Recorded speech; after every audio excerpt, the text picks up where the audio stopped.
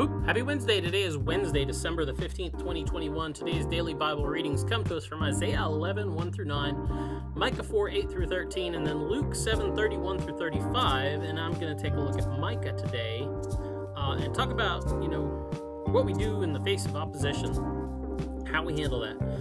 Because today's text from Micah, let's just say it was a bad time to be Judah. They had just watched the Assyrians destroy their sister, the northern kingdom of Israel, and they didn't have many friends. Based on what Micah's saying, it's like there's not a lot of people liking on them right now, and so they had a lot of reason to fear. They didn't know what was going on. Everything was just crazy for them. But Micah comes to them with this word. He says, rescue is coming, and it's coming from an unexpected place. He's like, it's on its way. There's safety, safety and help and, redemption coming. But it's not going to be what they're expecting. So in the face of all this, God speaking through his prophet Micah says to them, you're going to be rescued, and which they're probably excited about. They're like, oh, that's a cool thing. Yeah, rescue's good. And they're like, and he says, by going into Babylon. And Babylon, what? It's like, wait a second.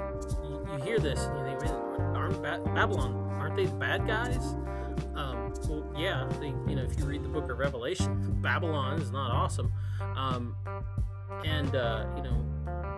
They're the ones that later on take them into exile. But that's kind of the point. It's not something that they understand. Babylon, yeah, they're the bad guys, and anyway, don't they answer to Assyria at this point? Because Assyria was, they were the big dog on the block, and other states were what they call vassal states. They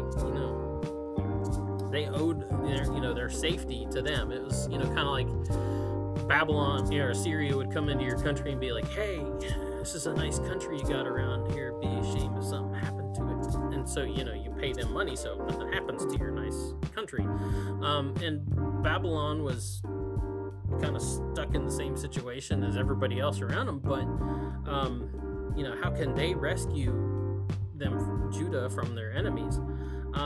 But that's they're not wrong. It doesn't make sense. But this is the answer they get back. He says, your enemies, they're waiting for all this bad stuff to happen to you. They want to see Judah taken out and stripped and laid bare so that everybody can make fun of you and see how horrible and point out how horrible you are.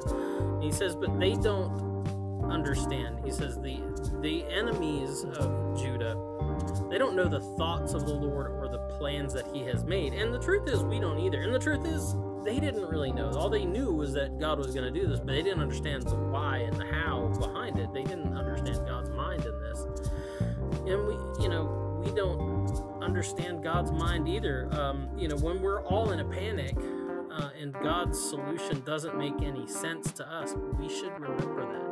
Sometimes God might be sending us into a Babylon to rescue us from the situation that we've gotten ourselves in. Anyway, that's the DBR. Get out, enjoy a good day. You're running out of time to finish up your Christmas shopping. I'll just be honest with you. If you're going to order something, you should have done that Monday. But anyway, get out, enjoy the day, and we'll be back tomorrow. Boop.